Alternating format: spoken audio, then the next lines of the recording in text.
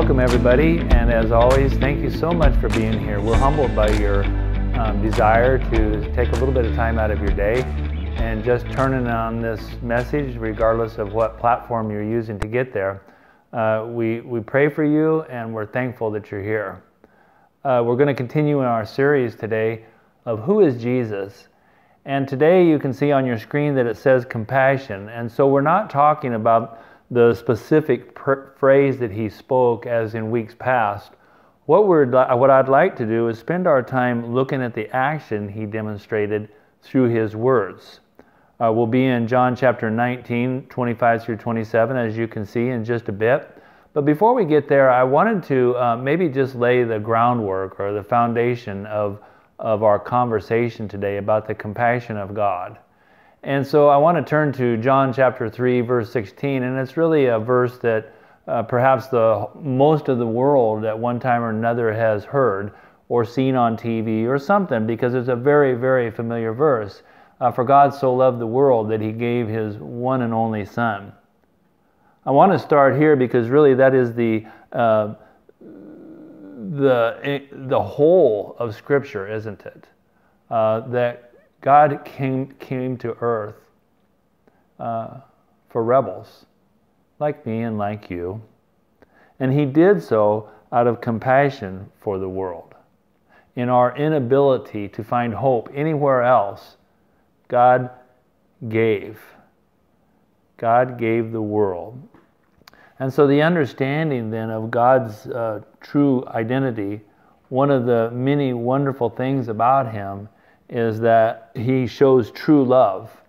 And true love results in giving, and true love results in compassion. And so the understanding that compassion is when God came to earth to rescue me when I had no hope. That's compassion. We find that story demonstrated so well, I believe, in the scripture passage that I'd like to read for you now this morning. Remember, these are the words that Jesus spoke from the cross in his final moments on earth, in his earthly ministry. Verse number 25, chapter 19 of the Gospel of John. The word of the Lord says, "Near the cross of Jesus stood his mother's sister, Mary the wife of Clopas, and Mary Magdalene. When Jesus saw his mother there and the disciple whom he loved standing nearby, he said to his mother, 'Dear woman, here is your son,' and to the disciple, 'Here is your mother.' From that time on, this disciple took her into his home." I don't know if you remember this or not, and I don't know if it's still a popular thing, but do you remember when there was a bracelet you could buy? It would say WWJD. It was meant to be an acronym of what would Jesus do? And you know, I think what it was, one of the things that it was supposed to be valuable for, that you would wear it on your wrist, and in any situation that came up during the day, you would be reminded to think, what would Jesus do if he was in this particular situation? I think in a lot of ways it also let everybody around know that you were a Christian. Well, that's neat, you know, and I think that was cool, and you know, I've had my share of bumper stickers and trinkets too, and my T-shirts that all said that I was a Christian, and maybe I would remember in the heat of the moment to ask myself, what would Jesus do? But you know, we really don't have to have all that stuff, because it's throughout Scripture we find so many stories over and over and over of what God would do at all times and never ever miss a beat. So in this story that we are reading this morning, right in the middle of Christ's worst moments, what I want to take from this just initially is that he was moved with compassion by the suffering around him.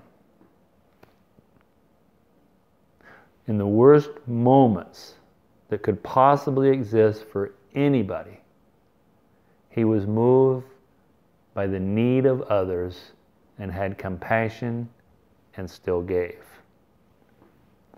Now, when we talk about the crucifixion and really the scene that day and how horrific it must have been, few of us would really have a point of reference of the sheer brutality of the scene. And so all we can really do is try to get our minds wrapped around out of his own personal anguish. Even that was overcome by his immense compassion for others who had need. What would Jesus do? In each and every situation, he showed compassion. The verse that one of the statements in this, that it says, when Jesus saw, that has so many ramifications. And I tell you, there was more than a couple times this week, I had to talk through this with Angie, about really what that means to just try to get my arms wrapped around that Jesus hanging from the cross in all that pain and still surveying the situation, looking to give compassion to others. What a concept. I don't want to spend my time today or our time today speaking of the specifics of the scene, really. And I hope that you take your time this week and you don't just take what I say and call it a week, but you really, I pray that maybe that something that I say today will cause you to look into the scriptures yourself and just be transformed by the truth of God's word, especially when you come up and say, Jesus saw. Everything in Scripture, every single word is literal. Every dot is a true event. And it must be read as so in order for us to get the understanding, the proper interpretation of Scripture. It is literal, but it often bears such figurative applications for each of our lives. Does it ever seem like Scripture is talking about you specifically? It sure does to me. It's figurative application for our lives of where we have been and sometimes where we are going. So I think of that. And maybe that's why I was so moved this week when I read that word, when Jesus saw Mary. Because I thought of a time when Jesus saw Roger. And he was moved by compassion in my complete inability to help myself. In a moment of my life when I had no hope for tomorrow, Jesus looked and he saw. Jesus saw Mary that day, and he sees you. Wherever you are at this moment of your life today, I can assure you that while we're reading about a specific event that happened in history, this is also a figurative application of your own life, of the compassion of God, that he never turns away. And he is always, always surveying the world. And he never, ever forgets you or your name. Jesus saw Mary that day, and he sees all of us today. I'll tell you an encouraging thing that is also said in this passage. It said, from that time on, the compassion of Christ in the lives of people, Mary that day, me another day, you prayerfully on another day. His compassion has long-term and even far-reaching effects. It changes the way that we live from that point forward, even how we will live someday in eternal life. That compassion of God is permanent, and it's life-altering. I heard a fellow speak not too long ago, and it's another one of those things that I just can't shake out of my mind. And he said that something like this. He said that as every generation gets older, each one of us has been convinced that things just couldn't possibly get any worse, and so surely the end of the world must be at hand. I think that's kind of funny because it's absolutely the truth. I know that I heard my grandma speak of those things many years ago, and now I find myself at sometimes looking around and saying, it can't go on much longer. But the fellow that was speaking that day, he countered that truism by saying, but what if it isn't? What if this is a long ways from the end? And what if it's 10,000 years from now before this all comes to an end? Well, that makes a big difference then in our perception of what is needed in the world today.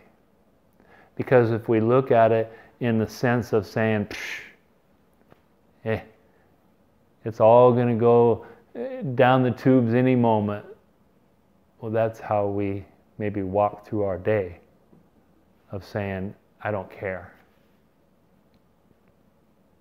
But if we look at it, that God is at work and God does care, and that God has compassion on everyone, well, then perhaps we would start saying, maybe the importance is that I show kindness today. And really understand that regardless of the timing of things, the possible multiplication of our one act of kindness, just like Jesus on the cross, when he saw Mary and made a provision for her, it multiplies through families and generations. And Christ's compassion is lived out through us. I just can't help but think, as Mary stood below the cross that day, and she endured the incomprehensible pain of watching her son die, I'm just almost positive that she could have cared less at that point about public perception or even who the latest emperor in Rome might be.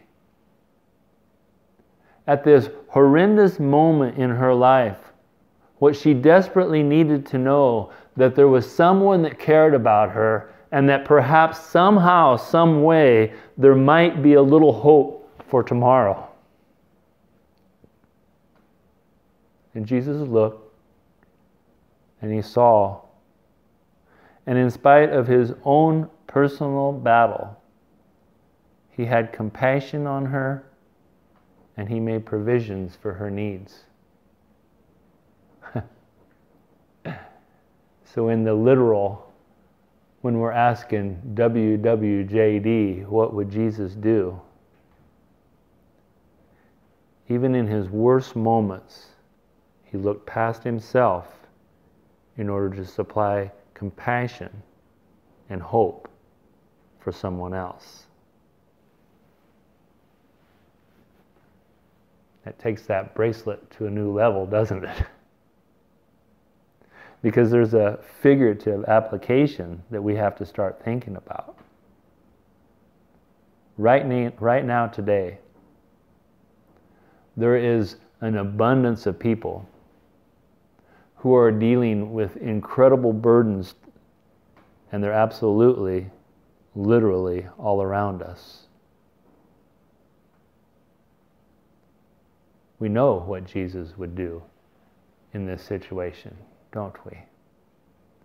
He would see them, he would be filled with compassion, and he would provide for their needs and their hopes. So the question no longer can be WWJD. I have another acronym that I want to introduce you to today if you haven't ever heard it, and I don't think so. What about WAID? In the chaos and the turmoil that is around me, what am I doing? That has to be the question. I pray that I can keep my focus and be like Jesus. Look past myself today and do whatever I can to encourage someone that God has placed in my life, that there is hope. And I can do that regardless of where I am, or the situation that I'm in, the environment that I have, or the skills that I lack.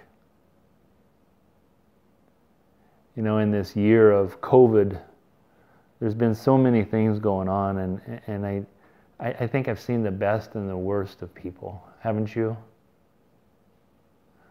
There was a social media thing going around here sometime in the last few months, and it said, you can't serve Jesus from the couch. Well, you know, I don't know about that theology, because Jesus served God and was changing lives with nails driven in his hands and his feet. Paul and Peter and John, they served Jesus in a powerful way from a prison cell. I think of contemporary people. I think of Johnny Erickson Tata. I don't know if you know who that is, but look her up. She served Christ in a powerful, wonderful way for 50 years in a body that is trapped in a quadriplegic fashion and from a wheelchair. It's not the environment that you're in or the place you presently are. It's the condition of your heart. And really, if you do understand the compassion of the Lord you claim as Savior.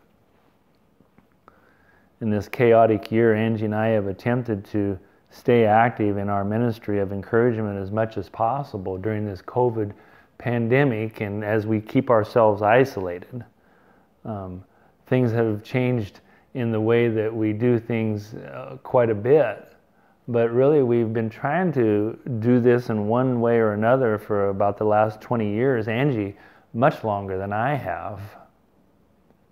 But we both agree that we've never ever seen, in the time that we've been attempting to serve Christ properly, we've never seen a time where the need of people, everyday people, is so great.